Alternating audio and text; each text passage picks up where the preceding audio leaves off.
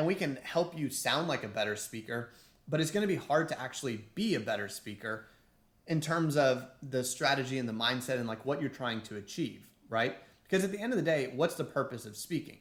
The purpose of speaking is to convince somebody of something. It's to persuade them. It's to move them. Well, if we don't know who we are and we don't know what we want to sound like and we don't know what our purpose is, we may sound like a great speaker, but we're not actually going to connect with our audience. Welcome to Applied Speaking, a podcast where I take you with me on my learning journey of becoming a better public speaker. I interview public speaking experts and let them live coach me. This week's guest is Robbie Crabtree. Robbie was a trial lawyer until a year ago and last year decided to build his own course around performative speaking. This course was so successful that he was recently acquired by On Deck. One of the things we talk about in this podcast is how art can be inspiring for being a public speaker and can make you a better speaker. Robbie also gives feedback on a pitch I perform in the middle of the podcast and gives some tips on how to deliver better pitches. I hope you enjoyed the interview. Hey, what's up, Robbie? Nice to have you on the podcast. Thanks, Bim. Great to be here, man. I was really looking forward to this. I've been following you since, I think, early June, and really think I witnessed some explosive growth in terms of your Twitter account, but also what you've been up to. It's nice to be part of. How do you describe what you've been doing to people who are totally outside of this world of Twitter nowadays? So really, I've been building in public is the first thing, and that's just chronicling my journey, both on Twitter and then also professionally. And professionally, it comes down to building out performative speaking, which was my kind of philosophy when it comes to how to become a better speaker. And then additionally, within that philosophy, I created a cohort-based course. When I created that cohort-based course, that's really what led to a lot of this explosive growth. Because ultimately, as we all saw, so I kind of started this in July-ish. And by the end of December, I had actually been acquired by On Deck to bring performative speaking and turn it into On Deck performative speaking and run that program through them. Yeah, cool, man. Yeah, I think something I didn't quite realize about like gaining audience, growing a Twitter audience was, maybe it's kind of obvious, but that it's all about personal connections and the stuff you've been up to and connecting with people. I think speaking is a skill that's really helping with connecting with people. And can you tell something about how that's been supporting to making those connections? Well, sure. I mean, the way that I think you grow on Twitter is the same as the way you grow in real life. And that is to build real connections with people. And not for any purpose, not to get something out of them, not to use them for some purpose. It's just simply to build real connections. When COVID hit, right, we kind of all saw the world shut down in a lot of ways, which meant we had to be even more intentional in the way that we were creating connections with people because we were removed. We had screens between us. We couldn't meet them in person. It couldn't be over a drink. It couldn't be at a coffee shop. It couldn't be anything like that. And so much of the way that we connect with people is oftentimes in person, that body language, that energy that people are giving off. But what I found is you can do it over Zoom if you're really intentional. So my philosophy really was, if I was meeting people that I was interested in, and purely interested because I thought they were writing about interesting things or had cool ideas, they were founding a new company. That was exciting. I would just start reaching out to them, go to the DMs, DM, move it to a Zoom call and say, hey, let's chat, or a phone call, whatever it was. But like, let's actually use our voice. Let's actually use our words. Let's feel that warmth. Let's feel that human connection that you can't do when you're just typing words through a screen on Twitter. So I used the ability to speak as a means to really build deeper connections with people, and really honestly just blew up the friend network that I have now, all because I spent so much time on Zoom calls. Now, the one thing to be aware when it comes to that is you're doing a lot of things that don't scale. And like if you're building a business, most people will say you need to be focused on things that can scale. And I take a very different approach where I just say I spend so much time on calls and doing things that don't scale. And that's really been the difference for me because I'm not in it for any purpose. I'm not trying to make sure I can reach 10,000 people in a day. If I reach 5 people on a deep and meaningful way, that's a successful day. So like I'm approaching it very differently than I think many people do, but that's where speaking to me comes in, because I can create that really deep, meaningful connection with people. Yeah, cool. Yeah, I was reading some of your posts. You've been writing every day in January, and some of the cool things that I got out of it was how you look at conversations not in a try to look at conversations not in a transactional way, but as an end in itself. Do you feel like when you get on, let's say, a sales goal or a podcast like this, what's the best way to achieve that? To achieve treating the podcast conversation as an end instead of just a means to get an audience or something like that? Yeah, so I wrote in that piece, actually, the one you're referencing, that podcasts kind of serve 2 purposes, right? Like you are trying to create that human connection. Like that's the best podcast, the one where the people talking feel like they're just old friends, or they're going down these interesting rabbit holes that maybe it wasn't designed to originally, but something just sparks, right? And it's really interesting, and you say, you know, I'm going to explore that deeper. And I think those are the podcasts I enjoy listening to the most and the ones that I enjoy going on the most.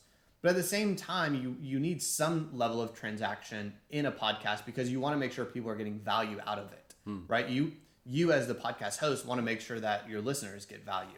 Myself, as a creator, I want to make sure that people get value out of it as well. Like I don't want them just to hear 2 random people talking about stuff that we think is a bunch of interesting ideas.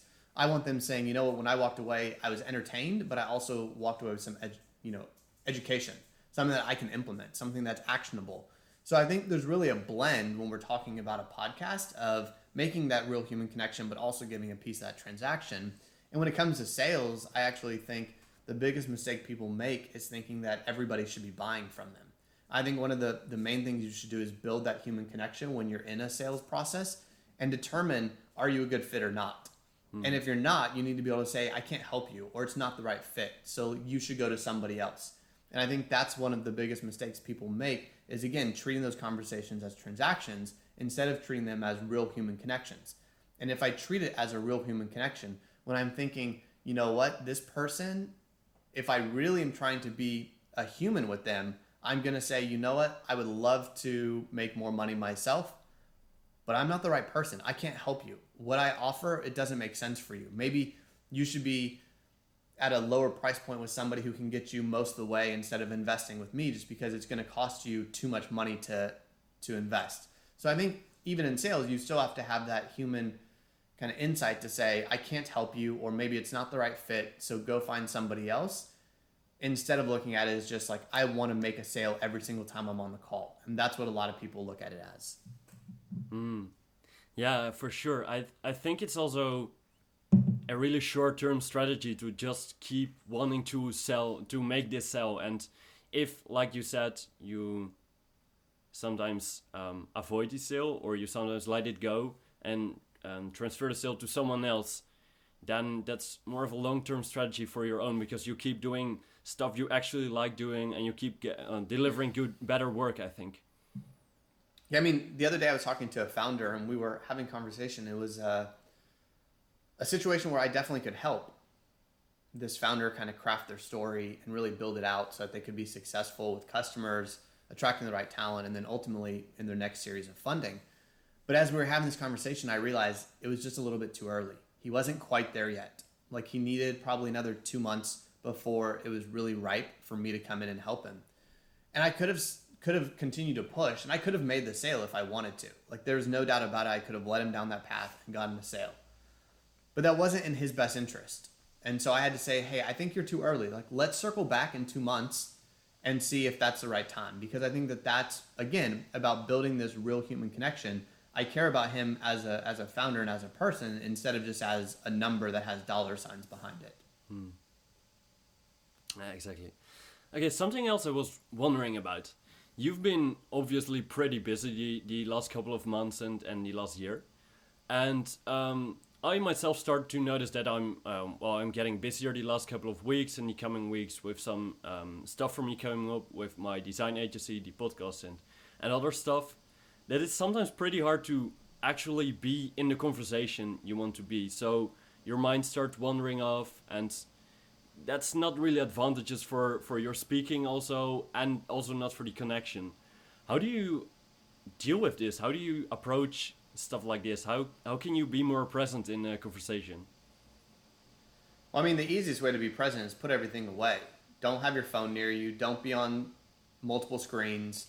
Pay attention to who's talking. Like, that's honestly the simplest answer. Mm-hmm. And then it just takes intentionality. You have to be intentional in saying, I want to have this conversation. I'm going to stay focused on it. I'm not going to let my mind wander. I'm going to listen to what this person has to say. And some of that boils down to understanding active listening, understanding great questions. You can't ask great questions if you're not listening.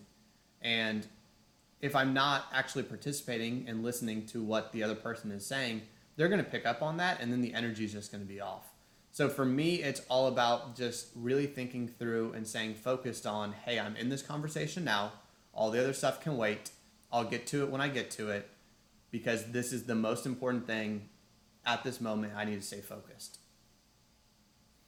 And do you think when the situations turn around and the other person tends to be less present in the conversation, that you can like pull that person back into the conversation? I mean, that really depends, right? If it's a brand new conversation and they're not engaged in it, then it probably isn't a relationship that's going to build, because I'm picking up on that and saying, oh, they don't really care about this conversation.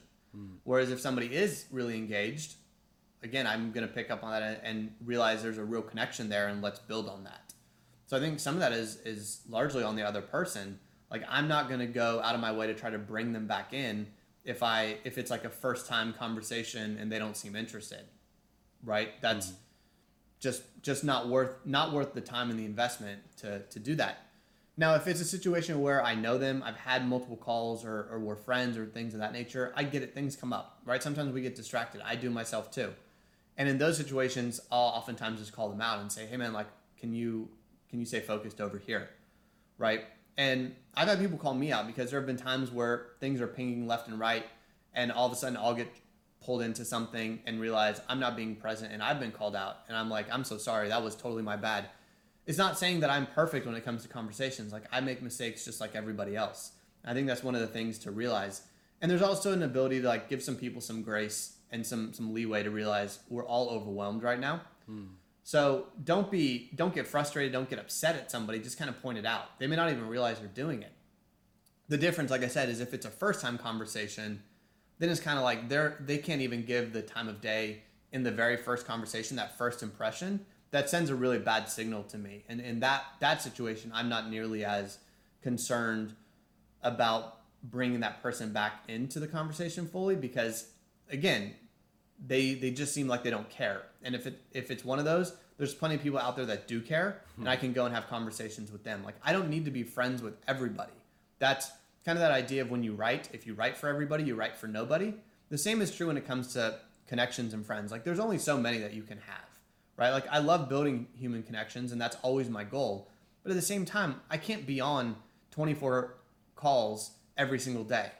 I mean, the amount of people who reach out and want to get on calls, like, I physically can't do that. I don't have enough time to do all that. I don't have the mental bandwidth to build all of those. So like, I do have to be somewhat selective in that process, and I do the best I can to connect with as many people as possible. But you do also have to realize, if you try to be friends with everybody, if you try to build connection with everybody, you're going to end up building connection with nobody, because you can't actually invest the time it takes to build a deeper and deeper connection. Yeah, exactly. So today we're also going to do a little bit of coaching. You're going to coach me in some well, let's say tricks to become a better speaker, to make some first progress. What were you thinking about? Well, so first off, I don't teach tricks. So tricks are a very bad word. And I hate tricks. I hate hacks. I hate all that sort of stuff, because it's just not this. I know I'm just giving you a hard time because you threw that word at me. Yeah, well, I was considering not using this word, but nothing better came up. So thanks for calling me out on this. So, I mean, the first thing when we're talking about it, like, if I'm coaching anybody, the first thing I'm going to tell them is slow down in their pacing. Just simply slowing down will help any speaker become better. And I say that because there's plenty of studies out there saying that really the ideal pace for the human brain to pick up on the spoken word is anywhere between 110 to 140 words per minute. And most people talk much, much faster than that, especially on podcasts. Now, the advantage on podcasts is people can pause it and absorb it. But when we're talking live and in person, like if this was streaming live, somebody can't pause that if they're listening live. Like they're going to miss out. So you need to speak at a pace that makes sense to people. So the first thing I will tell anybody, and this honestly goes across the board, is just slow down. And so like that's the simplest, if we want to call, hack, whatever, even though I hate that word. That is the simplest thing to make yourself sound like a better speaker. And I say this because not only do you sound more in control, you can start to use more dynamics, you can speed up, you can slow down, and it actually will kind of make sense inside of the listener's ear. But you also have the chance to self-edit. You also have the chance to be thinking ahead, so you're not using filler words like ums and uhs and things of that nature. So that's the easiest, just pure technique that I would say is just slow down. If we're talking about specific exercises to do, one of the first things I love to do, and this is going to sound super counterintuitive, but it makes a lot of sense, is you need to examine what your core values are as a speaker and as a person. So I actually released a YouTube video the other day on it, and it's essentially find your 3 to 5 core values. What are those? What makes you tick? What drives you? Because once you figure those out, you can start to figure out what your voice is. And once you know your voice, it's a lot easier to figure out how I want to sound as a speaker. So that's one exercise you can do that works pretty well. Another one is just simply, if I were to say, like, what is the one quote that you live your life by? Like, think about that and tell me that, and we can go from there. Like, that's another way of kind of doing core values, just a little bit of a different spin. Yeah, all right. So those are kind of the, is that kind of the structure you approach when you're going to start teaching people to speak better? Are these the first lessons you're going to teach them? In a lot of ways, yes, because if they don't know who they are as a person, they don't know who they are as a speaker. So I think this is one of those common misconceptions, is people think becoming a great speaker is just about cutting out the uhs, slowing down, things of that nature. And there's really two different ideas when it comes to being a great speaker. There's sounding like a great speaker, and there's actually being a great speaker. Now, you first need to sound like a great speaker if you're going to be a great speaker. But I like to set the mindset first and set who am I as a person, because that drives everything else, right? If we know what makes us tick, what really defines who we are as a person, we can start figuring out, how do I want to sound? Because one of the next exercises I love to give people is, who is your ideal speaker? Who stands out to you? Who do you want to sound like? Is it a live person? Is it a fictional character? Is it a historical figure? Because we can essentially model with that external source of who we want to sound like. And it's amazing how simple that process actually becomes once we identify, hey, these are my core values. This person kind of resembles those. I want to kind of sound like them. Now we have an external source to validate how we want to hear, and we're no longer working from a blank page of paper. We're now working from an actual source, an example that we can say, hey, this is it. How do I achieve this? What's their pacing? What's their rhythm? How are they using their voice, their inflections, all of these things? What's their word choice? We can analyze all of that and really reverse engineer to create our perfect speaker. So you try to create a really concrete image, not only for the person itself, but also where the person wants to be in, let's say, at the end of the speaking course, to let the teaching begin. Yeah, I mean, if we know where we're at, like who we are, and we know where we want to be, it's a whole lot easier to get there, right? If we don't know, and we're just working under this generic idea of I want to be a better speaker, I mean, sure, we can do that, and we can help you sound like a better speaker, but it's going to be hard to actually be a better speaker in terms of the strategy and the mindset and like what you're trying to achieve, right? Because at the end of the day, what's the purpose of speaking? The purpose of speaking is to convince somebody of something. It's to persuade them. It's to move them. Well, if we don't know who we are, and we don't know what we want to sound like, and we don't know what our purpose is, we may sound like a great speaker, but we're not actually going to connect with our audience, right? And I'll give you an example. So I coached the National Mock Trial team at SMU Law School, and I was working with one of my students, and he delivered an absolutely flawless speech. I mean, like, technically, it was perfect. It sounded as good as you could possibly be. And so he checked that box of sounding like a great speaker, except the message was totally off for what he was trying to achieve. Like, it had the 100% wrong effect on the audience than what he was trying to get. So did he sound like a great speaker? Yes. Did he actually achieve what a speaker is trying to achieve? Absolutely not. So in my world, that is not a good speech at all, because the whole purpose of speaking is to move people and to get them to take action in some way. And he had failed miserably in that. And so I remember when he delivered that, I had the same conversation with him. I said, that was fantastic. Like, technically, that was beautiful. Like, you clearly have the technical chops, but you had no idea what your strategy was. And it was so off, so completely wrong, that you had the exact opposite effect of what you were trying to have, because you didn't think about that. You just thought about, how do I sound like this speaker that I'm supposed to be? And so that's why I focus so much on that, Pim. Exactly. And can you share a little bit about what your own core values are? What you're trying to convey as a speaker? Sure. So the core values that I've really defined for myself through working through this exercise is, first, that I have a level of compassion. And that just comes from kind of my life experiences. I was a child abuse prosecutor for a year. I spent a lot of time working with people who have been seriously hurt, harmed, maimed, victims, like families who had lost their loved ones. I also, in the same regard, when I was a defense attorney, felt very much the same way with people who were wrongfully accused. Tons of compassion for them, wanted to fight for them, always had kind of this almost instinct to protect. Same when I was younger growing up, like I always was that person trying to make sure I didn't bother the other person, trying to make sure, even when I would wake up early and like my parents were sleeping, I'd always try to be super quiet, right? Just so that they could sleep. Simple things like that when you look back on your life, you realize, oh, this really is kind of a core defining principle. The way I am with like my dog, the way I am with my friends, the way I really do care about people. And I think that comes through in so much of my writing, where I'm talking about, it's not transactional, it's about building connection, right? Like, there's a level of compassion for other people. And so like, that's my first one. My second one is persistence. Just when I have something in mind, like, I don't stop. And I think you can even, again, see that in this last year. I got in my mind that I was going to create this thing and it was going to be successful.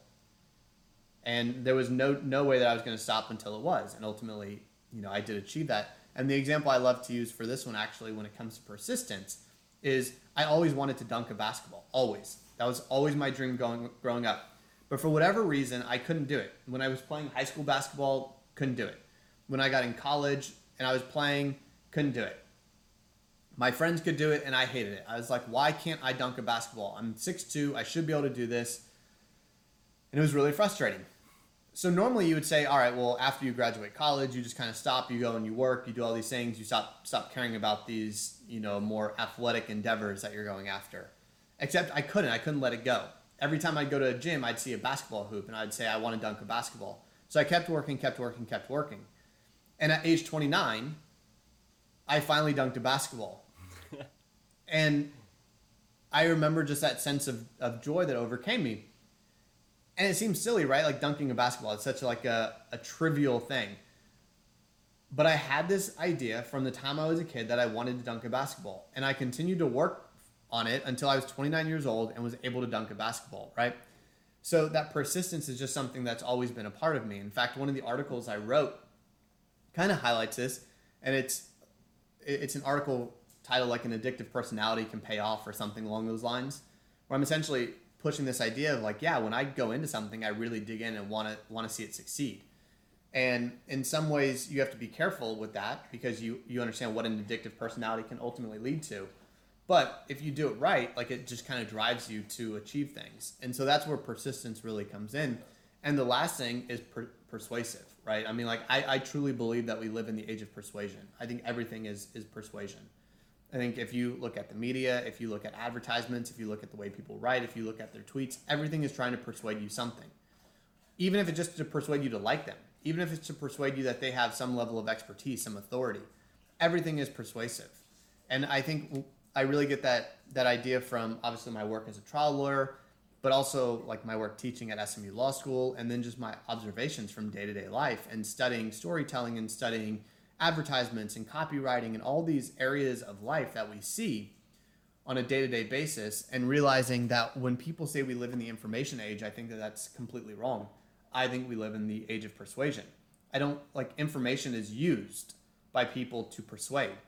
The examples I love to use is if we look at any sort of, we'll call it like fact in the media, one media outlet says it means one thing and the other media outlet says it means something different. It's the same fact, but it's meaning two different things. Like that's not information, that's persuasion. And I think we've really kind of stepped into this world. So persuasion and being persuasive is incredibly important to me, just because I realize that's the world we live in. And I don't like to put my head in the sand and say, well, I wish we didn't live in a world that was this way. I wish we could just talk about black and white truths all the time, but that just simply isn't the case. And so I want to make sure that when I'm teaching people and writing about things, it's acknowledging that persuasion is so incredibly important because everybody is using it, whether you realize it or not. So we might as well get really good at it so that we can use it and also recognize it when it's being used on us. Yeah, for sure.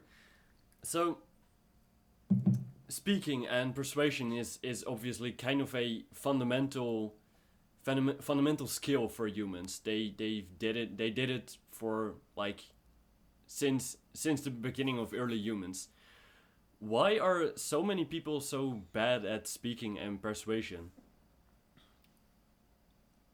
So I think persuasion gets a bad rap a lot of times in like this negative connotation, like salesy or manipulative.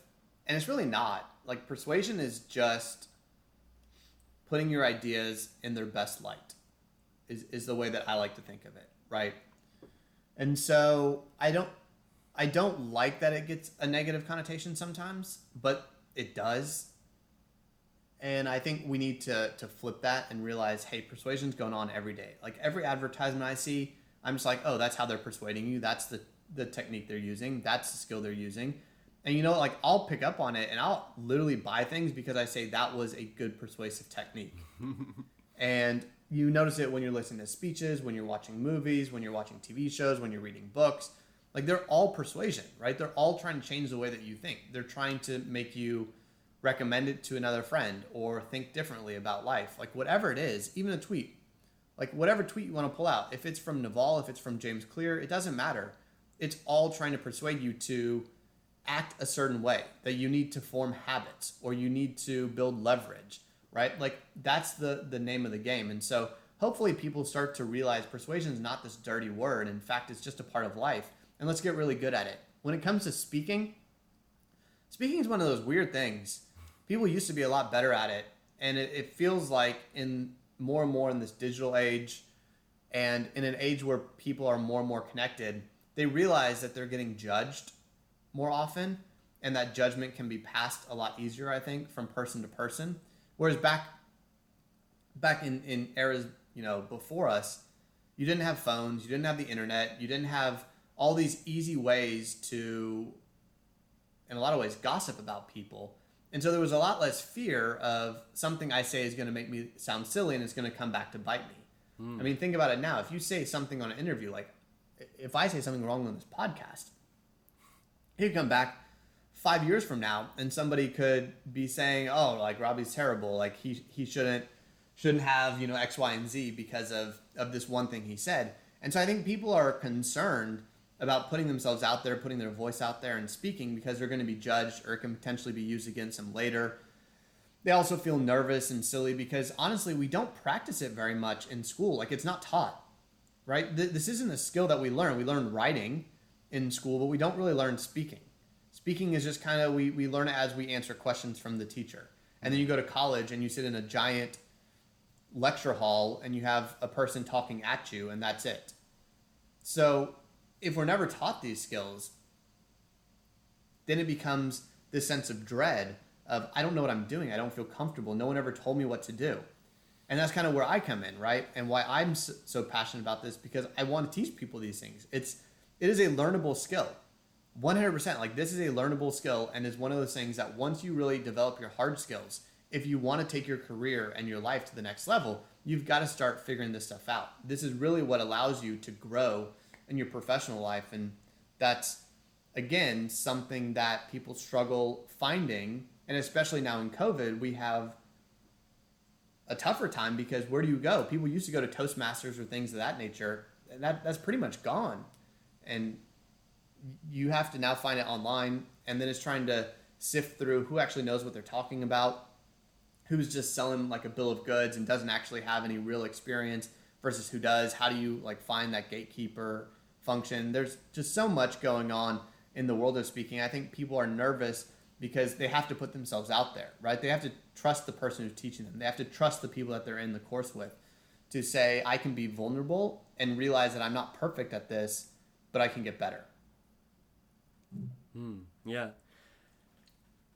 I think that's one of the core things that you're doing really well, like putting yourself really open on Twitter, being really open and vulnerable and transparent about your building process.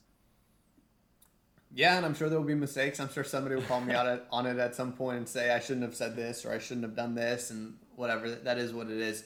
Because I believe that there's a value in building in public and showing people the journey. I think it's scary when you're on it, but it's less scary if you see other people on it too. And so you know that it's a safe way to go, right? If people are watching me and saying, oh, Robbie built a course and he did this and he transitioned from being a trial lawyer into this world, I can too, then that's beneficial because we need more people creating, we need more people spreading their ideas and their knowledge and their expertise. So for me, building in public is a way to show people that it's safe. Like the example I love to use is when people go cliff diving, nobody wants to be the first cliff diver because you don't know how deep the water is underneath you. And you need somebody to jump off first. And basically you need them to jump off and then come back up and say, hey, it's 500 feet to the bottom here. It's all safe. You can jump. And then people can start following, right? But you need that first person. I'm not saying I'm the first person because I've followed plenty of people who are building in public. Jack Butcher, for example, incredible job. But somebody who maybe comes across me first versus coming across Jack first can now see my example and say, oh, it's safe. Robbie's doing this and the water is just deep enough. Yeah, awesome. Yeah, that's actually also one of the things I want to try to convey with this podcast. I want to share my learning journey of becoming a better speaker.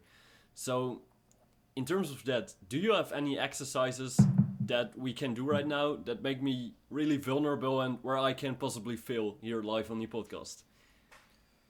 Yeah, sure. So let's do this. I want you to pitch yourself and why people should come on this podcast.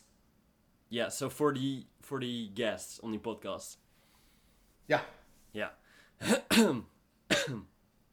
Okay, so I'm Pim, and for a lot of time I've been trying a lot of things. I've been trying physics, for example. I've been trying anthropology, programming, building online. I've been trying designing, and at some point I came across speaking. I remember I was making a deal with someone, and part of the deal was that person was going to give me speaking lessons. And that's when I first came into contact with speaking, and I just saw that there was so much progress to make in speaking, that I saw a whole learning journey in front of me where I could improve and make massive improvements and also the opportunity to share this learning journey along the way. So at that point, and that point was actually 3 weeks ago, I thought, well, maybe I should go try to leverage this. Should make the most of this and actually start a podcast and invite really experts in speaking and ask them about my questions that I have in speaking, how I can improve, and let them teach me, let them life coach me and let them make the progress in me. So even for the persons early on my podcasts, when I don't have a lot of listeners, they can make the most of change in how I become a better speaker. They can really make an impact in making me a better speaker and showing other people that they had their part in making me a better speaker.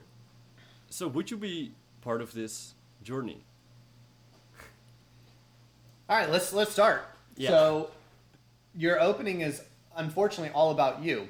Mm-hmm. And I get that the title of this is Pitch Yourself, but it's Pitch Yourself and Why Guests Should Join You, right?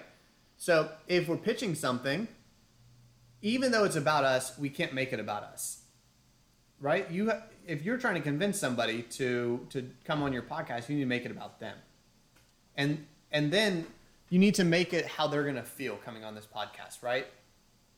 Something like this would have been more in line with how I would start this. What if you could come and demonstrate your expertise? Demonstrate it by working with somebody who doesn't know exactly what he's doing, so that you can show the world exactly why you're so good at what you do. Is that something that would interest you? Well, I'm Pim, and I have a podcast, and that's what I want to bring you on for, is to show the world what you're capable of. Show them that you have expertise. Because if you listen to me, you know that I have things to work on. And I'm an open book. I'm a block of clay. You can mold me and sculpt me. You can show the world just the type of artist that you are. That's what my podcast is about. That's why I think you should join. What do you think? Yeah, okay, that's obviously better. So you see that just like switch, right? It's all about what that other, like simply putting a lot of your thoughts in the, so like one of the most effective ways of hooking somebody, let's talk about the hook, right? Because I think that's an easy way to help you. Mm-hmm. And you know this because like you're in sales, you need a hook, right? And your hook is your first thing you say. So when we're thinking about speaking, there's two ideas that always run through my head: primacy and recency.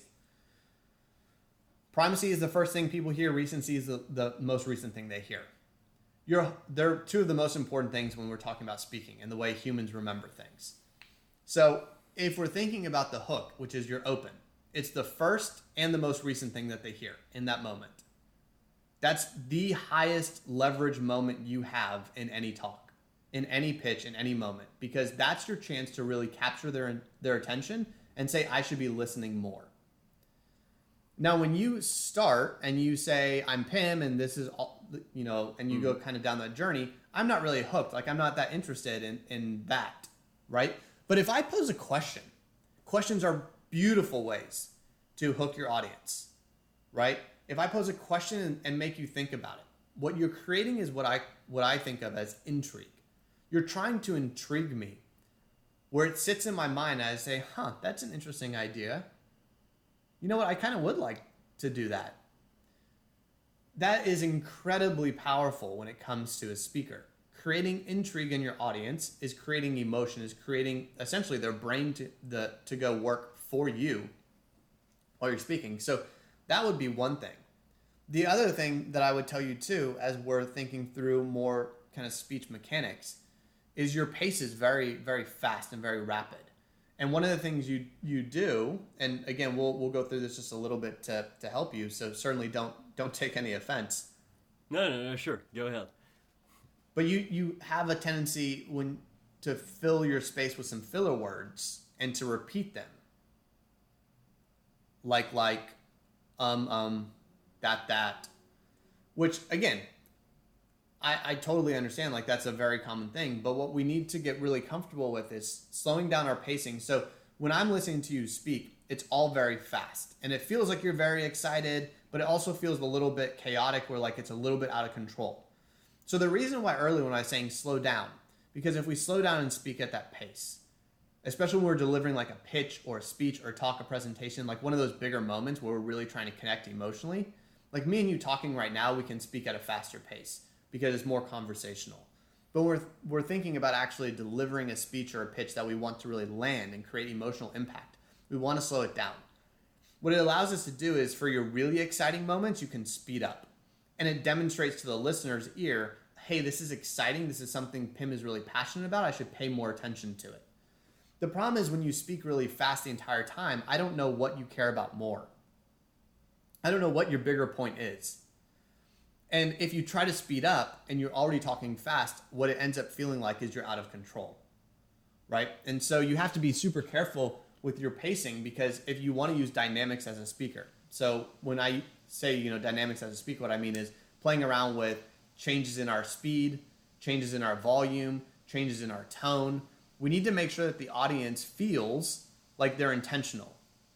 Like, it's not that you just lost control. And I'm not saying you did. I'm just saying these are tools that you can use to get better. So if you were to slow down that pacing a little bit more, stay under control, then when you get to something really exciting, you can speed up for 15, 30 seconds and demonstrate to me, the listener, oh, this is something I should be like keyed up for and listening to closely. Because Pim's excited. And then what you can do is you can actually bring it back. When you go really excited, then you can come really slow and amp up the drama, build up the tension. And that's, I think you could kind of see when I was doing that last, you could hear me kind of slowing down towards the end. And you could hear me getting softer. And that was on purpose because I wanted it to feel more intimate. I wanted it to feel more dramatic to my audience who's listening to it. Because I want them really left with that feeling of, wow, that is something I would like to do. And that is kind of that, not only do we want to hook our audience on the front end, we want to hook them on the end. And that's where I call the dismount. And that dismount needs to be really strong. It needs to be something that really leaves them thinking, leaves an impact on them. And so again, a great question or a really strong finishing line will make sure that's the last thing that sticks with them. Because again, we're talking about recency. The most recent thing they hear is the last thing you say. And it's actually one of the biggest mistakes people make, in my opinion, when they're speaking is they say thank you as their last thing to their audience. I hate that. I absolutely hate that because that's the most recent thing that they hear. And it's not effective. So we were talking about primacy and recency.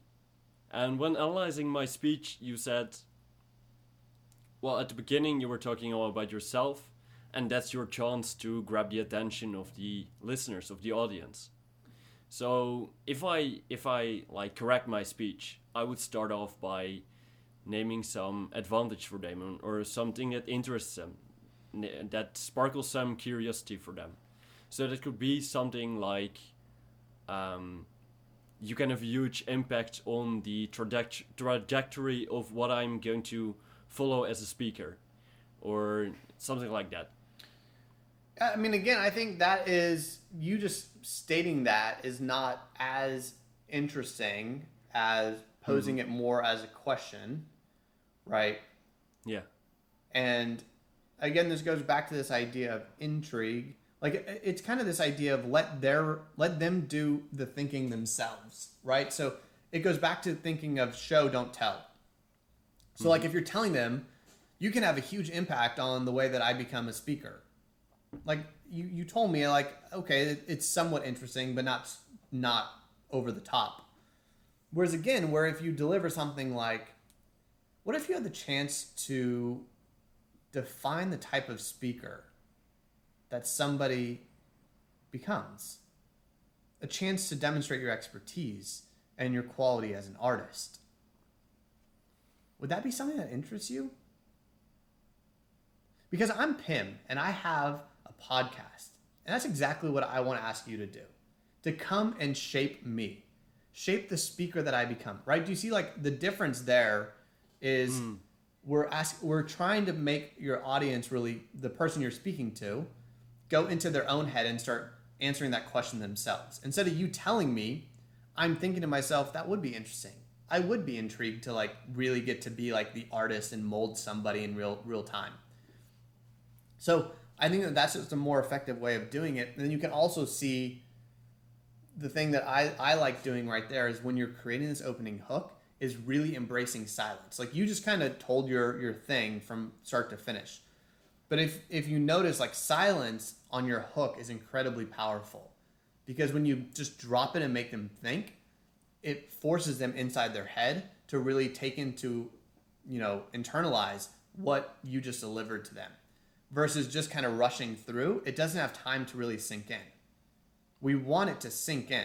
So like one of the biggest things I would tell you is use pauses more effectively. Pauses should come after big moments, big points, things that you want to really amp up the drama. Make sure that your audience takes into account. Those moments are especially at the beginning, after your hook. They're after some big point during the meat of kind of your pitch. And then, of course, we want to leave them with silence at the end. We want to deliver that really big finishing statement or question or whatever it is, and then just end in silence. Think of it like if you go and you listen to a symphony, right? You go to whatever great hall you can listen to when things open and the orchestra's playing. When they finish that piece, everything stops. It's completely silent. Like there's no doubt that it's time for the crowd to jump up and erupt in applause, right? That's just the way musicians do it, and it should be the same for speakers, where you deliver it, finish, and just leave it in silence and let it hang there. I noticed you made this reference to like art or music, and I read on your website that you try to leverage these references a lot in teaching people how to speak. Can you explain something about it? Well, so obviously, like, art is a huge influence in the way that I think about speaking, right? So interestingly enough, performative actually means of or relating to performance art, because I do believe that speaking is performance art. And then essentially what we can do is other sources of art give us inspiration, right? Whether it's a painting that moves us emotionally, or it's a musical piece. That could be a modern, techno trance piece. It could be death metal. It could be pop. It could be an old kind of classic from, Chopin or Beethoven. Like, it doesn't matter. All of those are sources of inspiration that we can learn from. What about them is so effective? Why do they move us? Why do they create emotion? Right? Like, there's a very different feel if you're listening to some of the classics, like Rachmaninoff has a very, like, you listen to those pieces, and you're like, oh, that is a Russian who was living in that period of time. Like, you can feel it. You can sense that emotion and that vibe in the pieces he writes.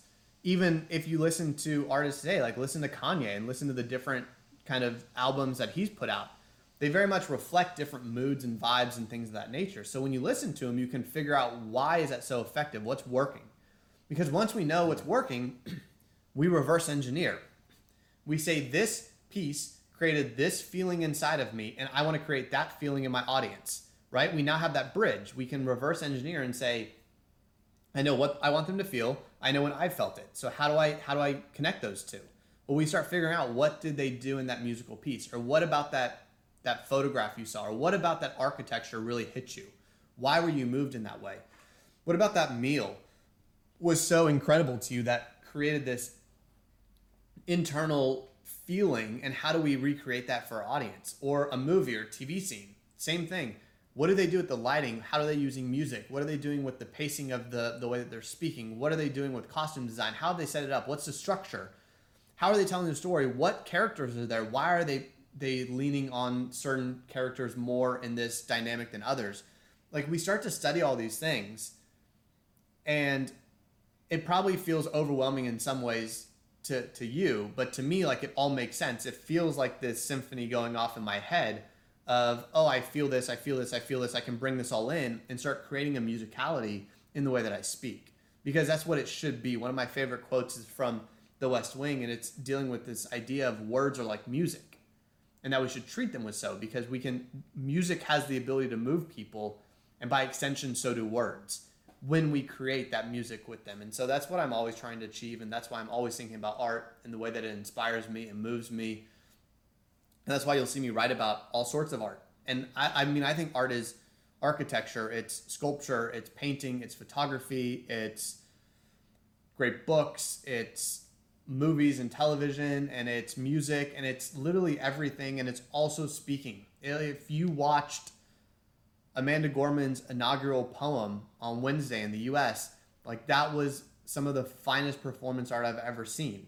It's incredibly inspiring, incredibly powerful, and you can use that to figure out, what did she do so well? Even simple things we're picking up on, how she used her hands, right? That's part of it. So if we start seeing, hey, we have this example of somebody who did this really well, we can start doing it ourselves. How do we use our hands to elevate our speaking? And she's a great example. You can go and study that. So that's why I'm always looking at other forms of art, because it gives me external sources to pull in inspiration from. Cool. I think that's also a really nice way to every time again get a unique approach to speaking, because you're putting inspiration out of another discipline and then translating it into speaking, so that makes you kind of more authentic, I think. Yeah, it's definitely more interesting. So like the next exercise I would probably tell you to do, or you can do this for homework too, is I would create an inspiration list. I think this is something people should have. And an inspiration list is what's your favorite movies, television, what's your favorite music, what's your favorite art pieces, and start building that out. Because then what you can do is when you're searching for inspiration, instead of trying to think through your head, you just go to your Roam notes, or you go to Evernote, or you go to Notion, and you say, here's my inspiration list, and this is what I have. And the second thing I would tell you to do is to create a story bank. And a story bank is you just going through things that you think you could tell a great story about. Life experiences, work experiences, travel experiences, and just start listing those. And over time, what you'll do is go into that story bank and start crafting them and developing them. And what you'll find is just having that source, that external source for you to look to, will help you become a better speaker, because now you're no longer trying to create on the fly. You're creating from a place of, oh yeah, I know this, I've been thinking about this, and now I've really designed a really powerful story. Exactly. Okay, well, man, I think we can leave it at this, because that are some enormously helpful homework exercises. And yeah, thank you so much for joining this episode and really having your valuable advice ready. So thank you, and yeah, well, let's see each other again. Thanks, Pim.